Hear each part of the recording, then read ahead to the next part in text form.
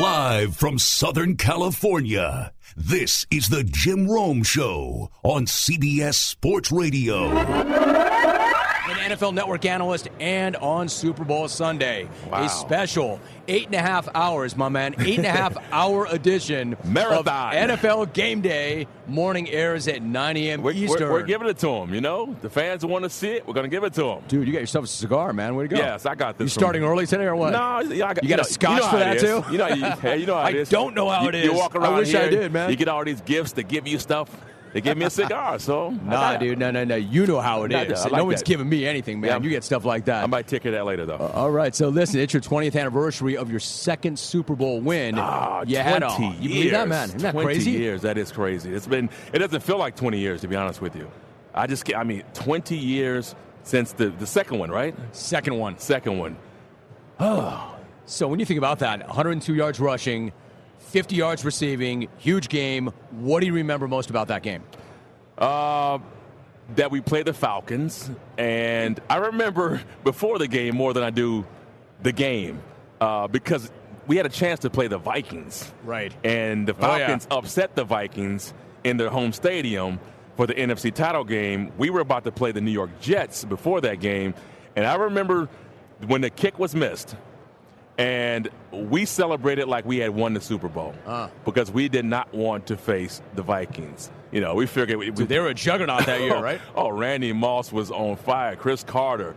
They were a team that was putting up 30 points a game. And not to say we couldn't have beaten them, but I like to work smarter versus harder.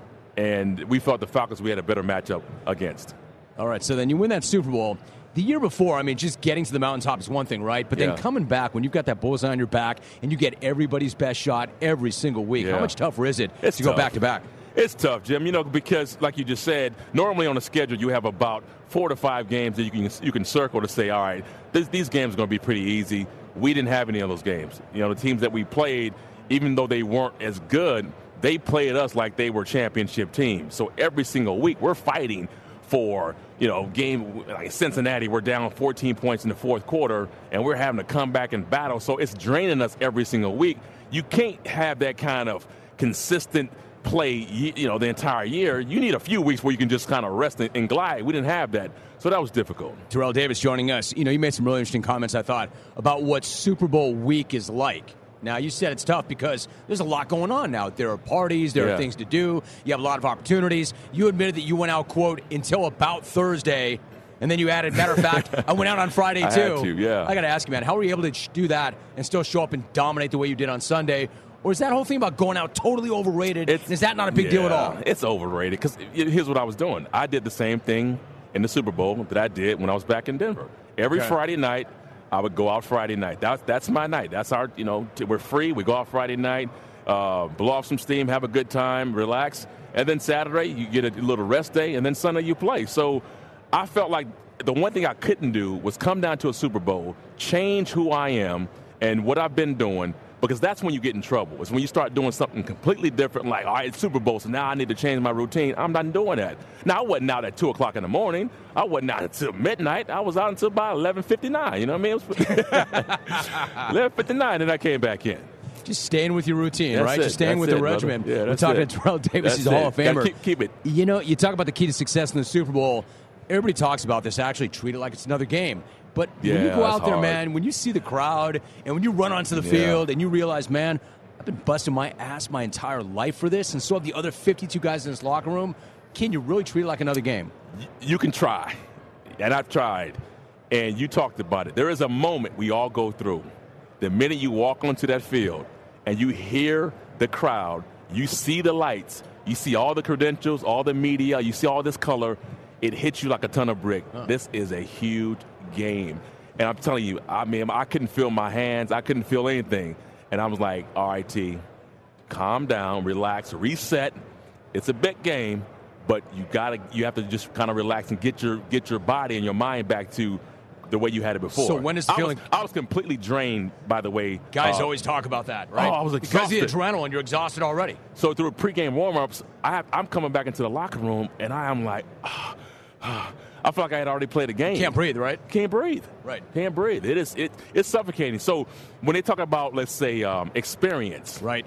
That's the experience you get. Is now you know, which I did in the second Super Bowl. Now I knew, okay, Tita, you can't burn yourself out before the game even starts, and you know how long the half times are. You know all these little things that the first time you're thinking about it, you're trying to figure out. But you haven't been through it. You haven't been through it until you've gone through it. Now you know, and you're able to plan a little better. We're talking to Terrell Davis. He will be all over it on Sunday. Let me ask you. So Bill Belichick, as we know, wants to take away your top weapon offensively every time. How do you think Todd Gurley is going to adjust to that? And if you're Sean McVay, what are you looking to do to make sure that Gurley gets his? Get Gurley involved often, early. You got to get him going early. And even if you have to give him like screens or something that you can get the ball into his hands where he can get out in space and run. But I want to get Todd going early. You got Belichick. You're right. He's going to try to take Gurley away, and there's no question about it. McVay has to find some creative ways to get the ball to Todd and say, hey, I know you plan to stop him, but we're not going to let you do it. And you got to be a little stubborn at times. I don't mean stubborn to the point where it's kind of reckless, where you're going for it on like 3rd and 5 and you're running Todd Gurley. No, what I'm saying is let's just kind of get Todd involved where he's not thinking about the last game he had, and then he's building up all this anxiety about his game. Let's get him going so he feels real comfortable, because I really feel like he's had 2 weeks to think about this game and the one that he had against New Orleans. This is the time where he's like, hey, I got to prove that last week or 2 weeks ago. TD, running back to running back, what happened to that guy? Or at least as you were watching him, what do you think he was dealing with? Because he didn't look right, obviously. He didn't look right. And I thought initially that he was dealing with an injury. And not an injury where you can't run, but one where your mind is thinking about it too much. Initially, you don't think that anymore? Well, they came out and said that he's healthy, and he said that he's healthy. So if a man tells me he's healthy, I'm going to believe he's healthy. So it's either that or what? You think he just completely just... Here's my thing. I don't believe them when they say that he's healthy, because you're right. I know where you're going with that. If he is healthy, then what? Then he's shut down. Exactly. And I don't think that guy That's what on I'm saying. stage is going to shut down. Not when he had the game he had against Dallas. That's my personal take. That's what I'm saying. Do you think he did? Does that look to you like a guy who the stage will be too big for? He put it on the ground and say, hey, man, and that's it. He turtles. So that's what I'm saying, Jim. You have two choices here. Right. One is that you believe that he was injured, but they're saying he's not. And even Sean McVay came out and jumped on and said, no, he's healthy. I didn't get him involved.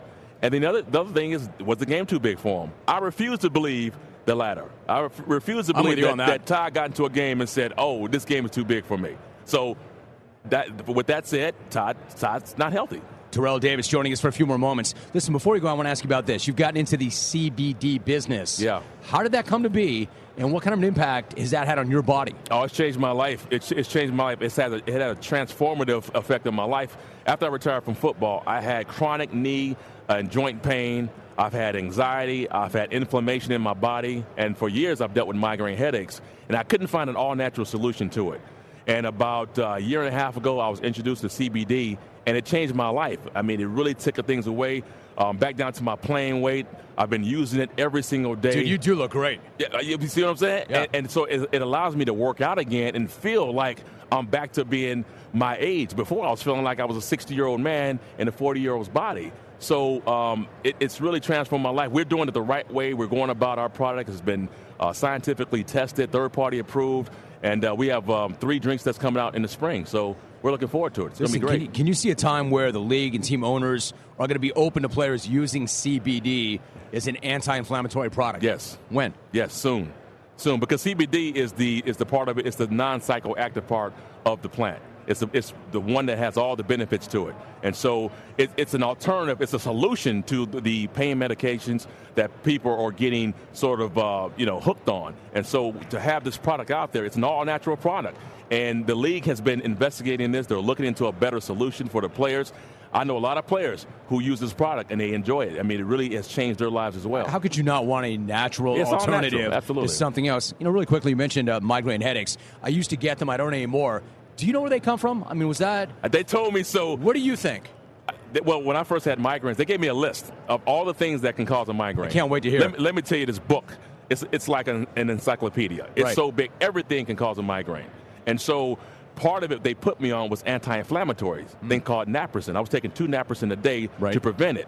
Well, the CBD acts as that for me. I can't make any claims to anybody else, but for me, it acts as an anti-inflammatory, so which helps with my migraines. I haven't had one in over a year.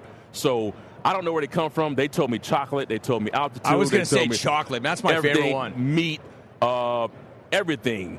Stress, man. Stress. You name it. I think stress. Sun, being out in the elements. So the surest way to get a migraine is to sit around and think about how you don't want to get a migraine, and then you'll get a migraine. You get them? Not as much as I used to. I did when I was younger, though. Yeah. And they're not a hell of a lot of fun, actually. I had one in the game in Super Bowl 32. I don't know if you remember that. I do remember that. Yeah. And did you, when you got them, did you have like temporary loss of vision, and then the headache comes? Yeah, I have the same cycle every time. I'd have my vision would go out for about 45 minutes to an hour. Yep. Once that returned, I'd have these pounding headaches. That's it. And then after that would go away, I'd have nausea and vomiting. That's it. You have the same thing. Yes. Yeah. Exactly. So I had that. Exactly that. And I wouldn't wish that on my worst enemy. I wouldn't. It was. I shouldn't even brought it up, man. We'll both get them. We'll both have one within 10 minutes, man. My bad. I'm not getting one. I'm not getting them anymore. If you need auto parts, but you cannot get to the store just yet, simply head on over to O'ReillyAuto.com. You can buy your parts online and then pick them up in any of the 4,500 O'Reilly Auto Parts stores nationwide. No shipping costs, easy returns, and convenient pickup on your schedule. Shop your way for the parts you need at O'ReillyAuto.com. O'Reilly Auto Parts, better prices every day. We're joined right now by a running back for the Carolina Panthers. He's already an All-Pro. He set the NFL record for most receptions by a running back with 107. He broke Steve Smith's franchise record for most receptions in a single season. He set the franchise record for most yards from scrimmage with 1965, 7 rushing TDs, 6 receiving TDs, 1 passing TD this season. There's more. A Heisman finalist, a 2-time All-American. He set the NCAA record for all-purpose yardage at Stanford, and today appears courtesy of Old Spice and their all-new, fresher collection. Christian McCaffrey, bro. You haven't played that long. That's a long resume, man. You stay at this thing long enough, we won't even have an interview anymore. I appreciate that. Yeah, it's like a heck CVS of an intro, receipt, man. dude. I need that in the morning when I wake up. That'd be great. Good stuff, dude. How you feeling, man? How are things great. going? Yeah, I feel really good. Yeah, wish I was playing this week, but I feel good. All right, so you're not playing. That'd be the best thing. But, man, you've been getting after it now. Since the end of the season, you've been to Paris Fashion Week. You teased your involvement in a documentary about football in Germany. What's it been like the last few weeks? And I got to know, how was Fashion Week? It was great. It was really good. I brought my mom and her best friend. Both of them had birthdays around the same time, so that was an absolute blast. That was my first time in Europe, and so we had a ball. It's very, very out of my element, I should say, but it was really cool to see new things and new culture, and obviously fashion I know absolutely nothing about, so it was cool to kind of see the difference. Yeah, but Mom's had to be fired up. she was electric. That was right up her alley. Dude, your first time in Europe, how was that? What was that like? It was great. It was really good. I got to see, obviously the culture. I went to the Louvre, went to the Notre Dame, and got to see, the whole history and really put things into perspective. So it was a blast. I had a lot of fun. Christian McCaffrey joining us. Now, you finished the season, as I mentioned, with 1,965 yards from scrimmage. You could have broken that 2,000-yard mark, but the decision was made to only play that one series in the season finale. Look, I get that you're about doing the right thing, but I also get you're a competitive guy. Was there any part of you that wished you could have taken that shot and actually gotten that 2,000? Absolutely. I wanted it, but, it's Coach Rivera's call, and I listen to whatever he says, and he's got my best interest sometimes more than I do, and obviously it makes sense. And I didn't argue with him at all because I know he'd give me some flack for it. But I was going to say it wouldn't get you anywhere. No, it wouldn't. So he makes the calls, man. I trust him. He's the best, so I listen to him. In the meantime, in 8 of the 16 games, you played 100% of the offensive snaps. For the season, you played more than 91% of the snaps, despite only being on the field for that one series in that last game. So how much pride do you take in that kind of durability and the fact that team can count on you no matter what, and that you're going to be out there and you're not coming off the field? Yeah, I take a lot of pride in that. I think that's kind of my approach to my training, and everything I do during the week is taking care of my body and getting ready to roll, so that I don't have to come out of the game on Sunday, unless they need me to. So, obviously you get some bumps and bruises here and there, but I felt great all year, and I was fortunate that nothing happened, and very, very, I take a lot of pride in that. Christian McCaffrey is my guest. So how do you approach the offseason? You had that break already, but do you need your body to rest and recover? Do you take time, or do you work right through it? You definitely, I think rest is essential, and that's something that's been very hard for me my whole life, is to rest. I grew up playing 3-4 sports, always active doing stuff, and even in college when the season went in, my whole mindset was I got to get back after it now, and always working. And I realized that it kind of started to hinder my production and kind of hinder the way my body felt. And so I've learned from guys like Luke, guys like TD, guys like Greg on our team who do such a good job taking care of their bodies and staying healthy. And they always tell me just to rest, give it a little bit of rest and wait to start training again. So I took their advice this year, and it's been great. My body feels better than ever, and ready. I just started training again this last week, so excited to go. Christian McCaffrey, my guest. Listen, when you talk about multiple sports, I mean, obviously you're a different breed. You're a different kind of cat. You come from a very athletic family. I'm curious, though, the other sports, how much do they help you in football? And I bring it up because, I've got 2 sons, and we're all led to believe, man, you got to specialize. You can't play multiple sports. You got to play one sport. And there's not enough time to do other sports. How much better are you off now because you played other sports? Man, I think it's the greatest thing you can do, especially as a kid, is play multiple sports and even venture off into something like music or art. You're prepping different parts of your brain that I swear help in football. And I played basketball. Obviously you have the jumping ability, the hand-eye coordination. It's fun. You're still within a team. It's a team game. I ran track for linear speed. Played baseball growing up. There's different things you can take out of that. And I swear, playing basketball, running track was the greatest way to train for football growing up as a kid. Christian McCaffrey joining us for a few more moments. I know your dad's bumping around the row somewhere.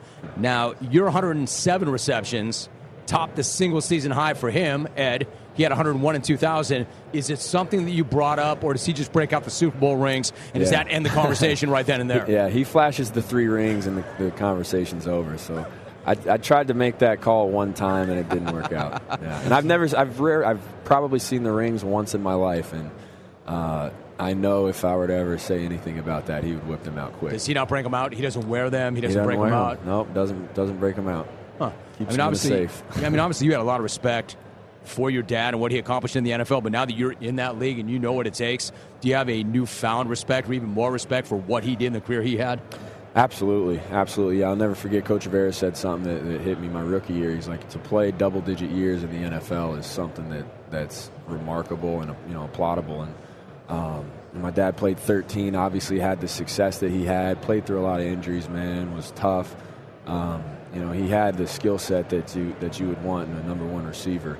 And just to do it the way he did, man, I think it's something as a son, it's easy for me to look up to somebody who did it the right way and, had a blast playing ball and gave it his all for 13 years. Christian McCaffrey, my guest. I'm going to ask you about Old Spice in 1 second. I want to ask you one thing about Cam Newton. He had shoulder surgery last week. I mean, listen, he could have shut it down. A lot of guys would have said, it's just not worth it. I'm not right. I don't need to deal with the pain. I'm not playing that well. But he kept grinding it out. He did everything he possibly could to get on the field every single week and try to win games for you guys. What did that say to you about him as a person and as a leader? And did that resonate in that locker room?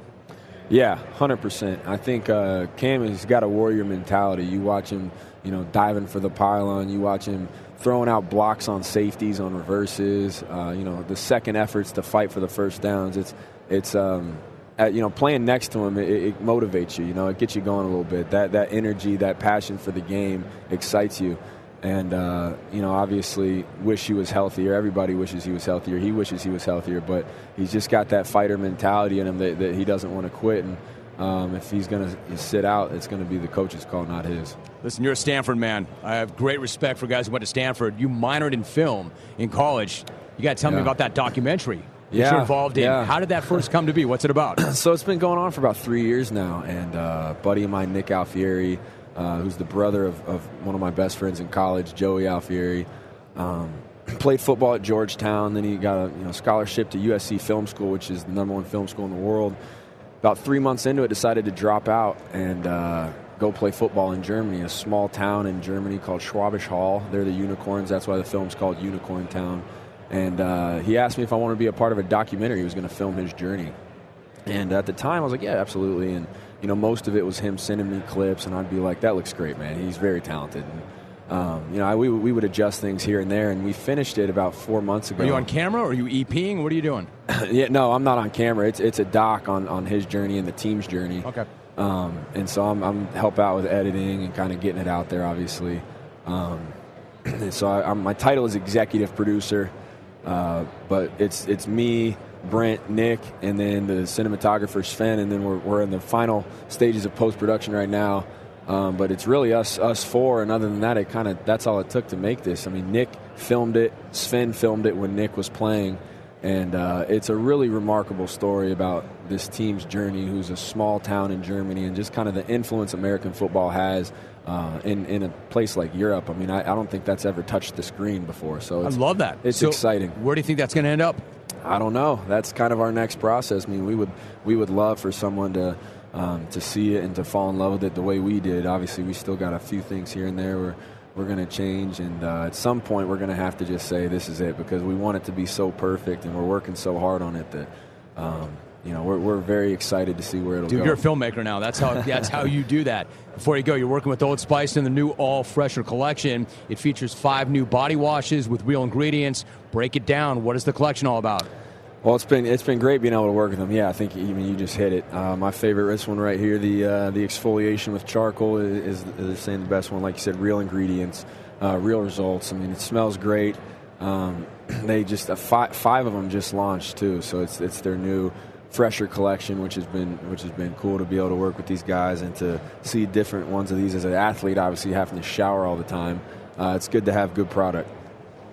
And it's good to have somebody who can pitch that product, man. You nailed that. Way to go. Thank you. Christian, really good to see you. I appreciate the time, as always. Nice to have you on the show. Look forward to doing it again next season, too. Yeah, appreciate you having me. Thank you. Appreciate you. Christian McCaffrey. How many big plays have you missed because you were stuck babysitting the grub on the grill? There is a very easy solution. Masterbuilt Smokers. Let a Masterbuilt Smoker simplify your game day experience with the perfect smoked foods. That way you spend more time with your family and friends, and you can enjoy the big game. They have the perfect smoker for everybody, with options featuring the ease of electric, traditional charcoal, or the convenience of propane.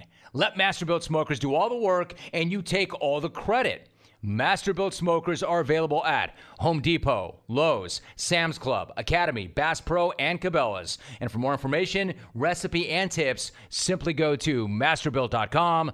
That's masterbuilt.com.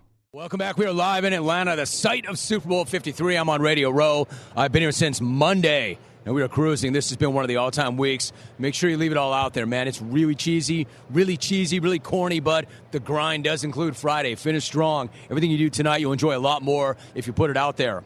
We're talking Packer football right now. I'm joined by a running back for the Packers. 934 yards from scrimmage, 9 touchdowns in 12 games this year. He finished the season with the 4th highest rushing grade according to Pro Football Focus. He was a first-team all-conference player at UTEP. He set the record for career rushing yardage and 100-yard games there. The 182nd pick overall in 2017. Aaron Jones is my guest. Aaron, good to see you, man. How are you? Good, and you? Good. I'm great.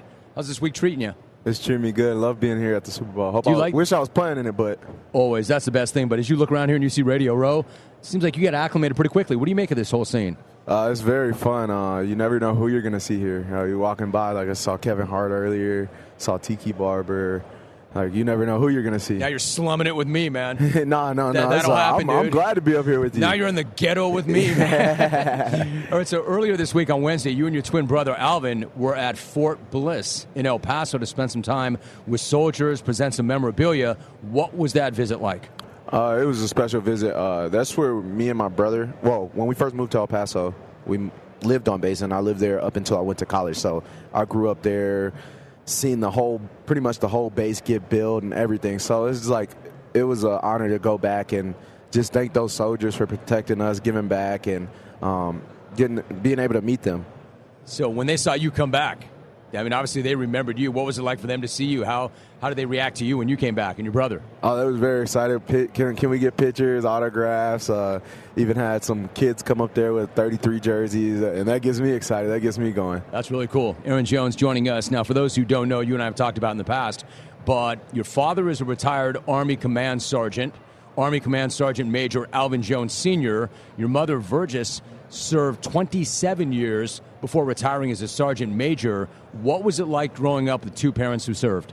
It was a lot of yes, sir, no, sir, yes, ma'am, no, ma'am, using your manners, being respectful, being cordial, being on time, and just getting your schoolwork done. Schoolwork was the most important thing, and then it was sports. So if we handled our business in the classroom and used our manners, we wouldn't have any problems at home. Did you always handle your business in the classroom? And if you didn't, then what happened?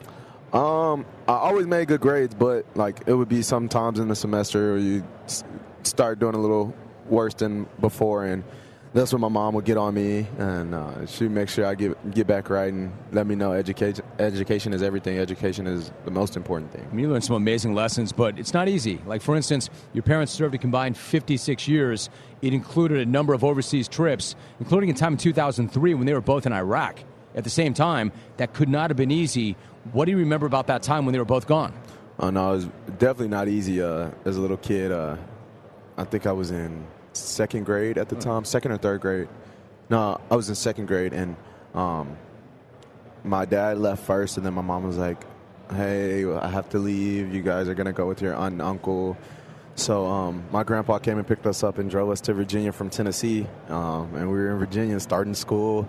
It was definitely hard being away from my parents at such a young age. And when that's all you know, you come home from school and they're there. They pick you up from school. And so that's all you know. And then not knowing if they're going to come home. You hear a war. You don't, at that age, you don't know. You hear about war and when you're learning in school and you're thinking, oh. Did you understand what they did precisely at that age? No, a little bit. But when you hear war, you think like the first thing at that age, I had never seen a war, been around a war. So coming from like the Civil War, the Revolutionary War, their front lines, they're shooting. So that's what I'm thinking at that age. And wow. I'm not knowing if I'm going to see my parents, and so it played a role. Like it hurt. It hurt. Dude, that is really heavy. I mean, not only to be with your parents, to be separated with your parents, but not know if they're coming back or not. Aaron Jones joining us, but they did, of course. And your father set up retirement so he could be out of the Army by your senior year of high school, and he went to every one of your games of your college career. Your mom attended all but one. What did that level of support mean to you? It means everything. They're showing me the right way. When I have kids, they show me the right way. I'm going to be there, be very supportive for my kids. And it gives me a sense of comfort when I can turn and know they're in the stands. I might not be able to find them, but I know they're there. Or most games I can find them. I'll turn around and I can spot them too out. I don't know how, but I can. And it's just a sense of comfort. When I just turn to see them, like, okay, I can play my game. Packer running back Aaron Jones joining us. You know, you scored on a 6-yard run against Minnesota. I want to ask you about that. You and Devontae Adams dropped a crank that dance on everybody. First off, where did the idea come from? And then how pleased were you with the execution? So first I want to give a shout out to my former teammates in college. My group of friends, we lived in apartments, so we call each other Colinas Boys. That was the name of our apartments. One of the guys texted me, he's like, hey, you should do the Soldier Boy. I'm like, Soldier Boy? He was like, yeah. And then so right before we went out on the field, I told Tay, I was like, hey, I'm going to do the Soldier Boy if I score.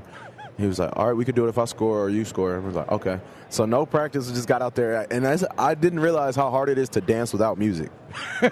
And like dance in front of somebody, try to be on the same beat, like everything. So that was pretty hard. But it was fun. I mean, like you said, crank that. Like nobody did it. So it was fun, creative.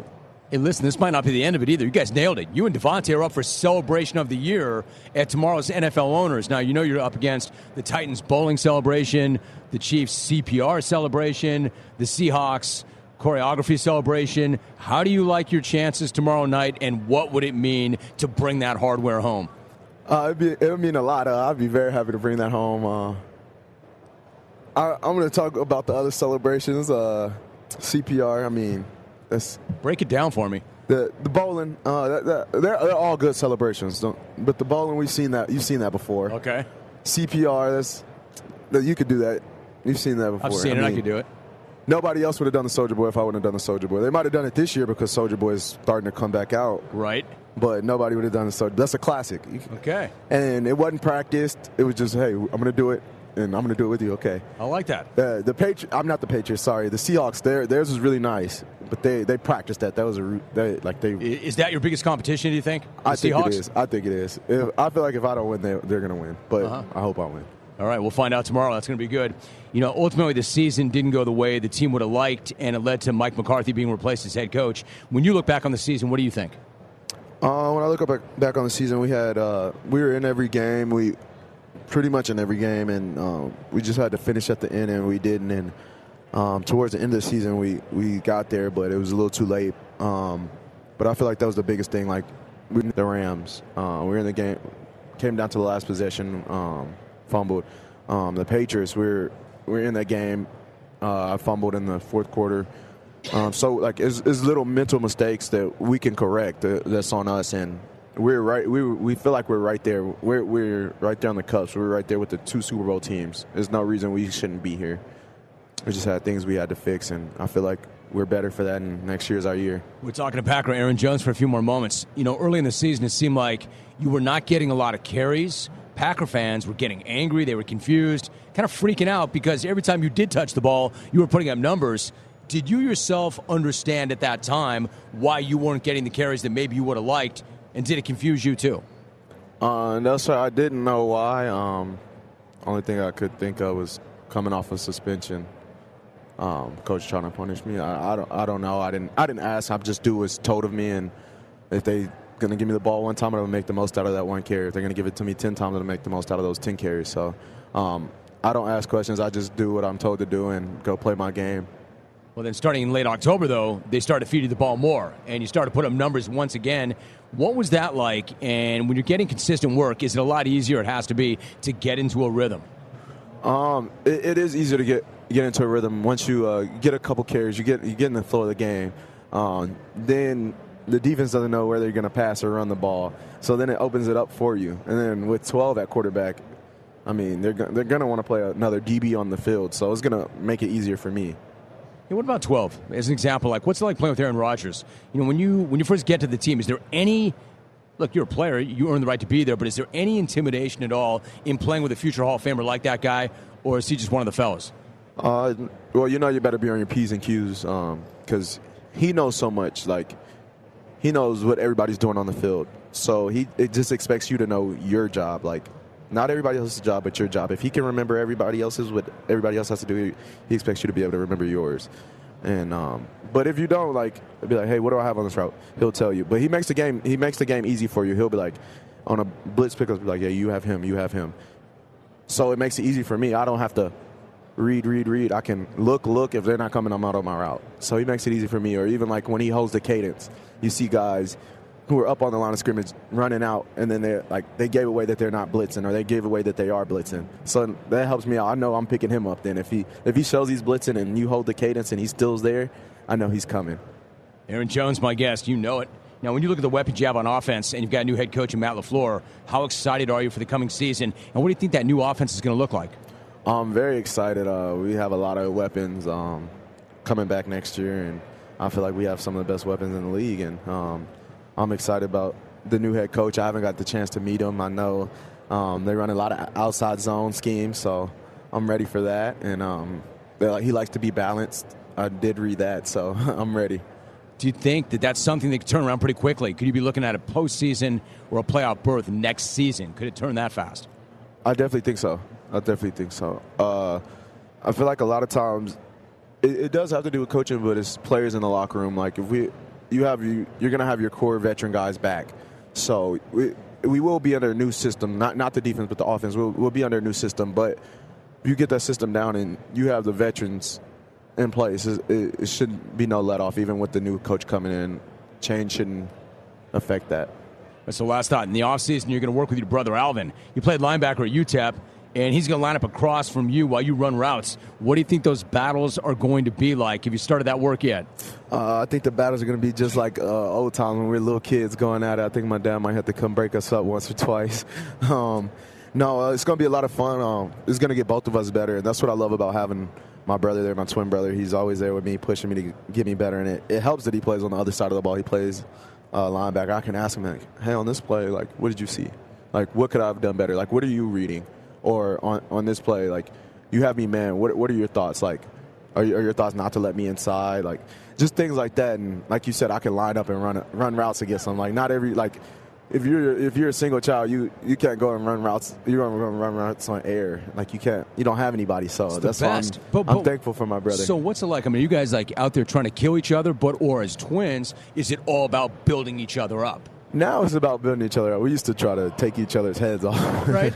How could you not? On some level, right? Yes, sir. Even in college, we coach would make us go against each other every now and then, and we would try to take each other's head off. And now we're not on the same team, and so now when we're training, it's more. But I do miss the competition with them. I was going to say, man, so like, was it weird and was it hard or was it cool? I mean, I would think that playing with your twin brother would be the best thing of all, unless you got to go at this guy every day in practice. It was. I feel like he made me better. It was a lot of fun for me going against him. He only hit me really once. Then we got into it after that. But other than that, he would just tag off on me. But he would definitely make me better. Packers running back had 934 yards from scrimmage last year, 9 touchdowns in 12 games, and looking forward to another big season. Aaron Jones is my guest. Aaron, good to see you in person. I really appreciate you. Thanks for taking the time to do that. Hope we can do it again soon. Yes, sir. Thank you. We are joined right now by a Super Bowl champion. I know that because he sat down and that bling was right there. You cannot miss it.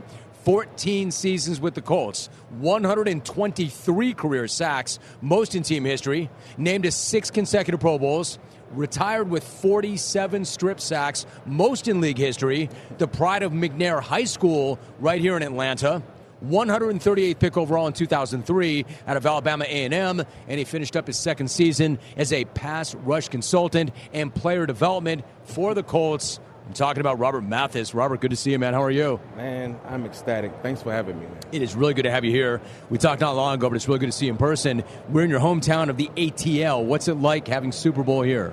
It's electric, man. This is my city, born and raised. We like to refer to ourselves as Grady Babies, which is the hospital here. So everybody here, the whole world is watching the city, and we tend to put on a good show. All right, so we're looking forward to that coming up this weekend, and the week's been good so far. I got to ask, what's it been like working as a member of the Colts staff? What has the experience been like? It's been awesome, but for them to allow me to just transition straight from playing to coaching ranks, they've done a great job of just grooming, just helping me out, and just the things that I didn't know coaches went through. I had to go back and apologize to a few guys. I didn't know coaching was this tough, man. But it's been awesome. What did you not know about coaching that you now know? Oh, just the amount of hours you put into a single project, only to give it to a player and they just look at it for a quick 5 seconds and just kind of toss it to the side. And just kind of restraining that anger of telling him, like, hey, man, I put a lot of work into this. And but just learning how to teach and coach, those are the key elements that's helping me a lot. Robert Mathis joining us. I mean, that was not the plan, right? You were not looking to get into coaching, and now you are. So when you teach and coach, let me ask you, are you teaching and coaching technique, or is it more about the mentality and the psychological things that you need to be an elite pass rusher? It's a little bit of everything. It's kind of a buffet. So I really love teaching guys the chest side of pass rush.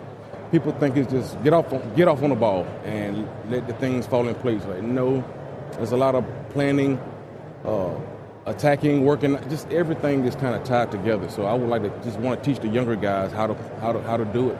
Robert Mathis, joining us. I got to ask you, Robert, watching that team this year, that's a physical football team.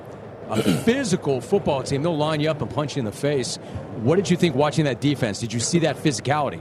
Yeah, it brought a tear to my eye, man. These guys are. We have a lot of young guys, and they bought in instantly. So they're playing hard and just want to get better each and every day. And it's a competition to see who can hustle the most. And that's kind of how I hung my hat on hustle, and just every day showing up lunch pail. But it's just awesome, and it's being led by our young linebacker, Q-Dog team, Darius Leonard. So he has a great future ahead of him. He's got an amazing future ahead of him. He had such a great year. I know that the two of you talked early on. He tells a story about how the two of you talked at the Combine and that you connected because you both went to an HBCU, right. And you told him that means you're going to be overlooked. Yes. Make sure you put that chip on your shoulder. Yes. What do you think when you watch him do what he did as a rookie? He plays exactly like he has a chip on his shoulder. Every play is his play to make. without aborting his responsibilities. So the kid, he's a student. He's already a student of the game. He's a professional at practice, rehab. Just everything about him is he's a way ahead of schedule, and it was no surprise this success. Robert Mathis joining me on Radio Row here in Atlanta. You know, you played your high school ball at McNair High School. That's maybe 20 minutes from right here. Now, if you were to go back in time and told a high schooler, Robert Mathis, that someday in the future you'd be an Indianapolis Colts legend and now a member of that coaching staff, if I told that guy then that it would all play out like this, what would that guy then have said? I would have told you to get out my house, you crazy guy, because that's things like that don't happen to people like me and where I come from. So it just lets you know that dreams are meant to be achieved, and it's just been a magical ride, man. I take nothing for granted. Just appreciate every moment of it. So, yeah, shout out to Boulder Crest Road, 1804, East Atlanta, Zone 6. There you go. You know, listen, one of the reasons I asked you the question, too, is because the journey started not far from here, and it really is something truly special. Your mother, Emma, played a huge role in this. She passed away in 2014. Yeah. What was your mom like as a person, and what kind of an impact did she have on you? She was my rock, and I mean that every sense of the word, emotionally, physically, and she really taught me how to be a man. You know, just the way she went about her work, her daily activities. She would wake up 4 a.m. She would pray for an hour, get ready for work, get us ready for school, go to work, come home, and put us to bed, dinner. I mean, she was a superwoman. She raised six kids on her own, didn't she? 6. Yeah, solo. She was a boss. And woke up at 4 o'clock every morning. So, what kind of an example did she set when it comes to working hard, grinding, being diligent, disciplined? What kind of an example did she set, and what did you learn from her? A huge one. She's the daughter of a sharecropper. And so it was, you wake up and get it done. Excuses it was not tolerated, because you waste time, all this talking and making excuses. That's time you could have made getting the job done. So, Robert Mathis, my guest. The story goes also that at a certain point, you knew that you were going to do whatever you had to do to provide for your family. So when your high school guidance counselor asked you what you want to do with your life, you said, what did you say? I told her I'm going to be an NFL football player. And she said, great, that's awesome, but just in case, what is your plan B? Plan B was to be an NFL football player. All right, so there was no other plan. This was going to happen. There were a lot of people who thought that you were an undersized defensive end in high school. How did you know that you were going to get to the NFL? I did not. I was just playing football, just the way I know how. I didn't know all the plays. I just know to run somewhere as fast as I can. And good things happen when you hustle. So I just took it one day at a time, enjoying the friends, the football aspect of it, and that was basically nature took its course. There's one more part about that, though, Robert Mathis, my guest. You said that you kind of brainwashed yourself, yes. And you kept telling yourself, get to the NFL, get my mama a house. Mm-hmm. Get to the NFL, get my mama a house. How much did that drive you and motivate you every single day in all your decisions? I'm serious when I say I brainwashed myself, because since I was 4 years old, I said every day of my life that I'm going to be an NFL football player. I want to be Darius Sanders. Didn't quite work out like that, but I was convinced that I could make it, but it actually happened. That's kind of a different deal, because of, like I said, the area you come from is just a lot of obstacles, but if you want to achieve it, man, it can happen. Yeah, but even then, man, it was hard. Even with that focus, tough. I mean, there were not a lot of schools recruiting you. Right. You made your own high school highlight tape. You sent that out. Alabama A&M offered you a scholarship. What do you remember about receiving that offer, and what was your time like there? It's very special to me, and I never forget it, because I had one offer coming out of high school. We were 3-7 and not a very good at that time. A lot of talent, but not a good record. But the guy that they wanted, Alabama A&M, turned them down on signing day. So they just so happened to have one surplus offer offered to me based off of offensive play. I play offensive line, guard in high school. So quarterback threw an interception, and it was a hustle play. Chased down, the guy made the tackle, but it was nothing that I did on defense that got me the offer. It was that hustle play as an offensive lineman. That's incredible. So my decision was easy. So what was your time like there? It was magical. I wouldn't trade my experience for the world. Alabama A&M on the hill, normal Alabama. So it was swag, by the way. It was great. Friends, family, just this lifelong relationships established, and Omega Psi Phi, maroon and white Bulldogs, everything, man. I loved it. Robert Mathis joins me for another moment or so, and then in your second year in the league, you're putting up big numbers now.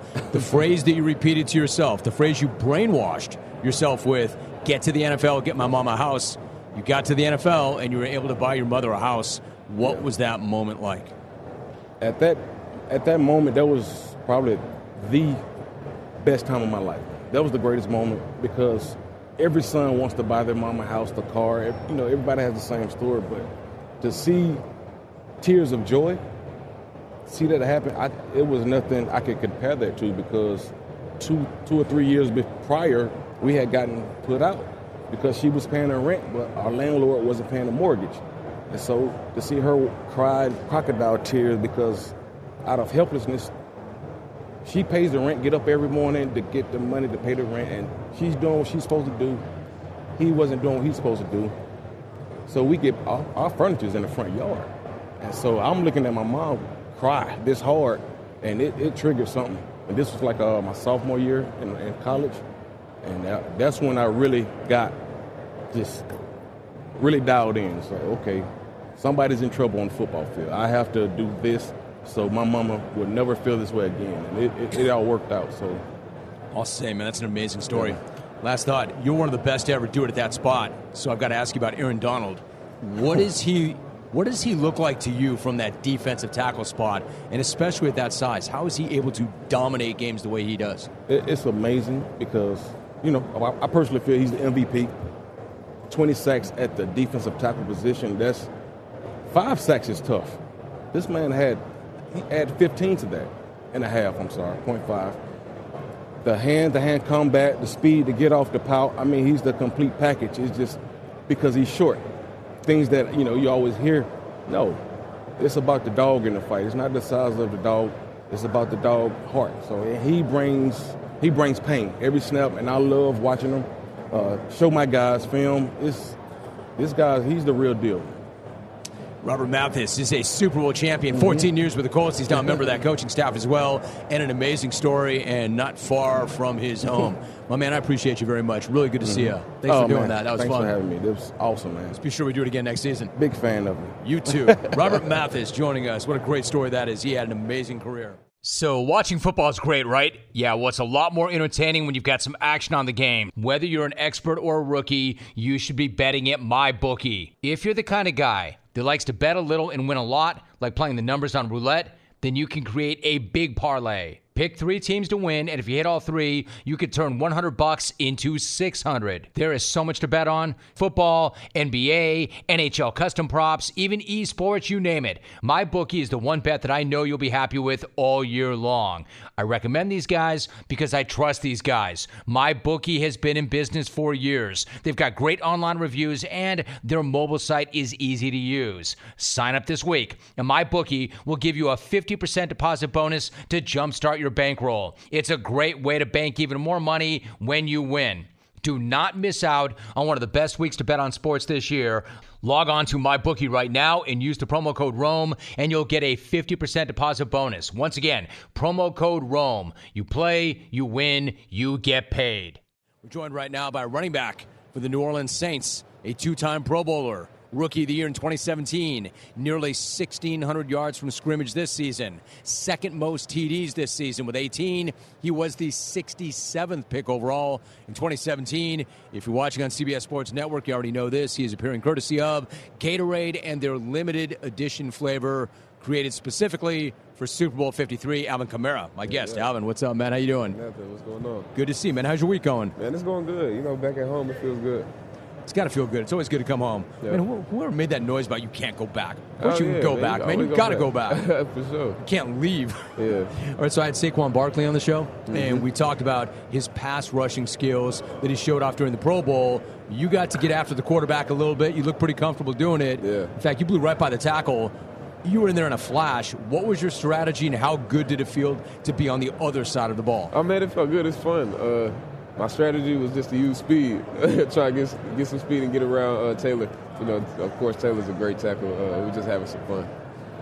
Your strategy is what it always is, man. Use your speed. Yep. Use your speed. You're 2 years into your career, and you're already doing things that have never been done in the game before. Yeah. I mean, if we're being real, when you got into the league, did you expect to dominate like this, or maybe does it come even as a little bit of a surprise to you? Man, really, I just came in and just put my head down and was like, I'm going to work as hard as I can, and, you know, what comes from it comes from it. So, you know, of course, the success that I've been having is definitely a blessing, you know, and, you know, I couldn't ask for a better situation.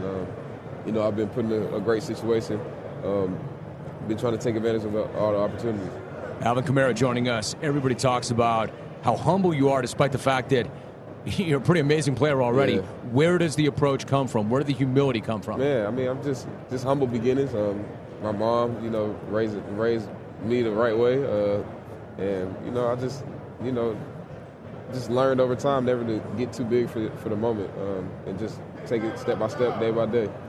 You know what happens, too, like when you're the guy and you're used to being the guy and all eyes are on you and people are counting on you, you sometimes forget about the other people who made sacrifices so you could be in that spot. Yeah. Like, what kind of a commitment and sacrifices did your mom make so you can be where you are right now? Man, a lot, from moving around to, you know, I mean, working, you know, shifts that, you know, I mean, it was obviously just hard, I mean, on any parent, especially a single parent, so just putting me and my brother and my sister in position to be successful, doing everything she can, sacrificing, you know, her life basically to make sure we got to where we need to get to. It seems to me one of the things that really sticks out to me watching your offense is the way you and Mark Ingram not only support each other, but pick each other up. It seems like you guys have a really tight bond. How would you describe the relationship between the two of you? Man, like brothers, you know. We take care of each other. I mean, whether it's on the field or off the field. You know, so it definitely having that relationship definitely translates to on the field. You know, no matter what, we got his back. Dude, that's unusual, though, right? I mean, it's unusual when you have two elite running backs. I mean, one's going to feel threatened. The other guy's going to want as many touches as possible. And if that guy's taking those touches away, it's going to be an issue. It usually is, but it's not between you two guys. How come? How does that work? It's just not, you know. I mean, some games, you know, the flow might be going in Mark's way, and I'm like, hey, hold on to the ball and let's go. Let me know if you're tired, and I'll come in. That's it. And you know, we just keep it moving like that. So, you know, I want him to do the best he can. I want him to do, you know, have all the yards, all the touchdowns, all the accolades, everything. And I mean, he wants that from me too. So it's easy when it's like that. Dude, I was gonna say if he was sitting right here, he would say the same thing about you. For sure. So when you watch him, and you guys are different kinds of runners. When you watch him, what do you admire most about the way he plays and his running style? Man, his anticipation for the hole. You know, his feet. You know, Mark has great feet. You know, just his overall awareness, and like, you know, he's a smart player. You know, he knows how to manipulate defenses and you know, make people miss. And you know, he has speed. A lot of people don't think he's fast. You know, he has speed. He can run. So, you know, it's a lot of things about Mark's game that, you know, I watched that helped me, you know, become the player that I am right now. Dude, that's got to piss him off a little bit, right? People calling him out for a lack of speed. Oh, yeah, for sure. I mean, a lot of people think he's slow. He's not slow at all. He's not Alvin Kamara fast, but I mean, he can run now. He fast. Mark fast. Is he getting run down from behind very often? Nah. Alvin Kamara joining us. Listen, you can only control what you can control. Yep. You're about your own business, but he is a free agent to be. Is there any part of you that's worried that you may not be together next year? Yeah. I mean, it's obviously, you know, with this business, it's business first. So, but me personally, I'm just putting good energy out in the air. He gonna be back next year. That's how I feel. Well, if you like that question, you'll love this one. Here's the best part of the interview. We're asking about the NFC Championship game. Yeah. When I mention that game, what's the first thing that pops into your mind? Scam. That's all I think. You know, obviously we all know what happened. We saw what happened with that call.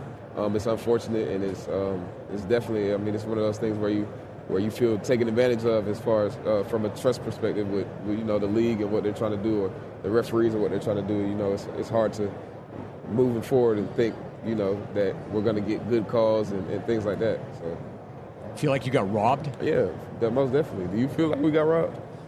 Here's my bottom line. I think that you guys had your opportunities. You were up early. Yep. You probably should have finished them. However, if they get that call right, and there's no reason not to get that call right, then they've got one timeout left. You take a few knees, you spin clock, you kick the ball, you get off the field, and you and I aren't having this conversation. Yeah, exactly. So that's all that matters. We win. I see both sides. I think it's not the reason you lost, but if they get the call right, you would have won. How's that? So it's the reason we lost. So it's the reason you lost. Yeah. It's not the reason you lost, but you would have won. See, I've done this 30 years, man. I can do stuff like that. I can manipulate the language. Oh, yeah, you can do that. But you can watch that play. You're just not buying it, right? When you see that play, what do you think? I mean, the dude, he not only did he hit him before the ball arrived, he didn't turn around to find the ball. He hit him in the head, and he did it early. So what do you think when you see that? I mean, this is how I see it. One, the league fined him $26,000 after the fact. There is that. So where's the flag for the helmet to helmet? One, that's a pass interference. A pass interference and a helmet to helmet hit. So why fine him after the fact? Why not throw the flag and just eliminate all that? That's how you know. I mean, it's a hit dog always hollers. You know what I'm saying? So it's a guilty party. A hit dog always hollers. Yep. All right, and there was a fine there too. Yep. We were talking to Alvin Kamara. So what do you do then? I mean, obviously, you're still working your way through this process. Yeah. You going to watch the Super Bowl? Like a lot of guys who don't play in the game aren't going to watch it, but then a lot of guys who don't play in the game didn't have that call against them. So what are you going to do Sunday? I don't care. I'm chilling. Just be chilling on Sunday. Be around some friends, some family, and just, I don't really care for the game or the outcome. You think that's going to stay with you for a pretty long time, or you give it a few more days and you'll be over it? I'm cool. I mean, I'm cool right now. It's out of my hands. It's out of our hands. We'll leave it up to the NFL to do what they feel like they need to do. Hey, listen, one thing about the offseason, I was checking out this video, it went viral. You working out where you carried a weight rack on your shoulders, you dragged a Jeep behind you. Dude, where did that workout come from? How did that feel? Oh, man, it was actually, my guy, Coach Coletti, he's down in New Orleans. He trains, a lot of guys. And, I called him one morning. I'm like, I'm about to come work out. He's like, all right, come on.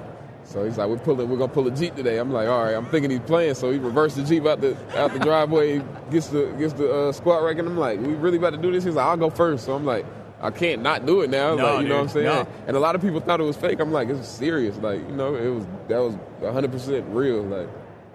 So that's now the standard. If the standard is the standard and that's the standard, what's next? Dragging a bus, dragging an airplane? Oh, that's what Coach does. Coach, he pushed 18-wheelers and all type of stuff. If you go on his page, you'll see it. Dude, he's going to put a chain around a couse next time. Yeah, he might. He could probably pull the house out the ground, too. All right, so you're working with Gatorade. They've got their limited edition flavor. What do you have in front of you? Limited edition Gatorade flavor is called Peach Blitz. Only for Super Bowl. Only in Atlanta. I mean, it's pretty good, That's what we got going on. How's that thing taste? Pretty good? Yeah, I'll leave you one if you want to take it. I'll take it, dude. Free as me. Free as me. You know that. You know that. Listen, Alvin, I appreciate you. Really good to see you. Thanks for the Gatorade. No doubt. Hope you have a good weekend, man. Really appreciate Yes, it. sir. Thank you. Great watching you. Alvin Kamara joining us. We're joined right now by a linebacker for the Denver Broncos. He is a Super Bowl champion. More than 400 tackles, 21 passes defensed, 6.5 sacks, 4 forced fumbles, and 2 interceptions while in Denver. An Ed Block Courage Award winner. He was the 142nd pick overall in 2012 out of Nevada. Very good friend of the program.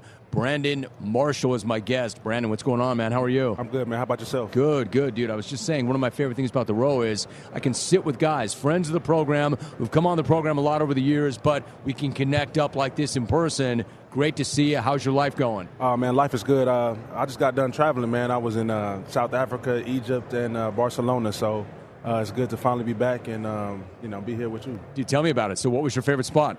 Man, I think I would say, I love South Africa. It's nice, but I would say Egypt because I've been to South Africa. So Egypt was a good experience. I get to see the pyramids, but it's a lot of poverty over there. War mindsets. You drive in, you see somebody atop a tower with a machine gun. It's just ridiculous. Yeah, that's different. Yeah. That is really different. What about South Africa? I've never been. I've thought about it a lot, but I've never actually gotten there. What's that like? Man, South Africa is nice, man. It's actually rich. It's rich, man. They got nice buildings.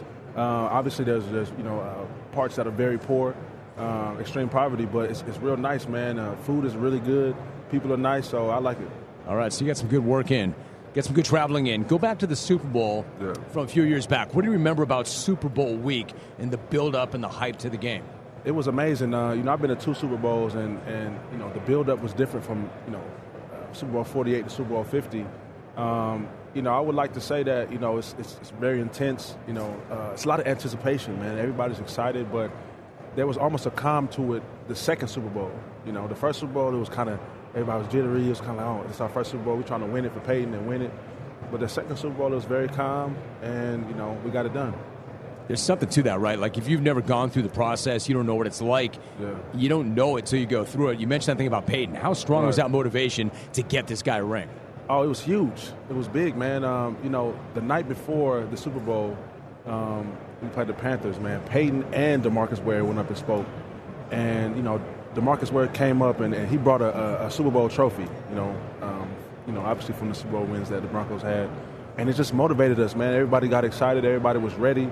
And we want to do it for them. I think it says something different. Obviously, we want to do things for ourselves, but when you want to do something for the man next to you, it's a different power in that, and we got it done. Brandon Marshall joining us with respect to what he said probably should stay there, but can you give us an idea? What did Peyton say to the team? You know what, man? That was like 3 years ago, so it's kind of faded. But Peyton's a hilarious guy. First of all, he's funny, so he made a bunch of jokes in there, but he was just talking about us as a team and everything we've been through, and we had a lot of one score wins, and a lot of adversity throughout the year. Peyton was out a few games and Brock was starting, and everything he talked about, man, it just hit home with us. It wasn't like a big rah-rah speech, but it was enough to just touch us, man, and we felt it, and we was ready after that. Talking to Brandon Marshall, what's really interesting to me is if you go back to earlier in your career, you were on the practice squad. Yeah. Peyton Manning was the guy hyping you to the coaching staff, saying, man, who is this guy? Why is he covering everybody? Right. Why is he all over the field? What do you remember about that time? Man, I just remember Adam Gase actually walked up to me first and said, hey, man, you're doing a hell of a job. Keep working, man. I'm going to try to get you on the active roster. He told me that, and I was like, okay, cool. So then, what was that like to hear at that time? It was a lot of reassurance, man, because going through what I went through in Jacksonville, being cut 3 times, twice in 1 week, my mindset kind of was like, man, can I do this? It almost got to that point. Like, right. Am I good enough, right? So hearing that was like reassurance, like you are good enough, right? 1, and 2, once the strength coach said something to me, Peyton never said anything to me directly as far as, I want to get you on the active roster, but he was putting out seeds to everybody else. Then the head coach started noticing, John Fox noticed, then the D coordinator started noticing, and everybody started coming up to me, like, yo, you're playing great. Just bide your time. Just keep doing what you're doing. Yeah. Brandon Marshall joining us. Now, it's a business. You've got a big cap hit next season, which means there's a chance that Week 17 game against the Chargers may have been your last as a Bronco. Knowing that, what was it like to walk off the field that day, knowing that it might have been your last time? Oh, man, it was extremely emotional. I walked off the field, and it was a bunch of cameras in my face, and I look into the stands, and, everybody in the family section is waving at me, and I was getting emotional, man. I almost dropped a tear, but I had to keep walking. I started walking faster. Like, let me get in this tunnel. It was tough, man, to know that, because I've been in Denver for 6 years, 6 years of my career. I will always love the Denver Broncos because, they gave me a chance, After I got cut the 3rd time in Jacksonville, I didn't have many teams calling. It was the Broncos and the Raiders. So I'm like, okay, this is probably my last chance after my first year, which is crazy, after being drafted. So, and they gave me a chance. Jack Del Rio, John Fox, John Elway, all them guys, Richard Smith, they gave me a chance. And, I was ready, man. So I hope it's not my last year in Denver, but, we'll see. You kind of answered what I was going to say next. Like, how do you approach the business? It's a business. You know this. It's a business. So do you feel like it's likely that you're going to move on, or would you rather stay right where you are? I mean, I'd rather stay right where I am, but, at the end of the day, regardless of what happens or whatever they come to me with, I'm pretty sure they'll call me and my agent and say something.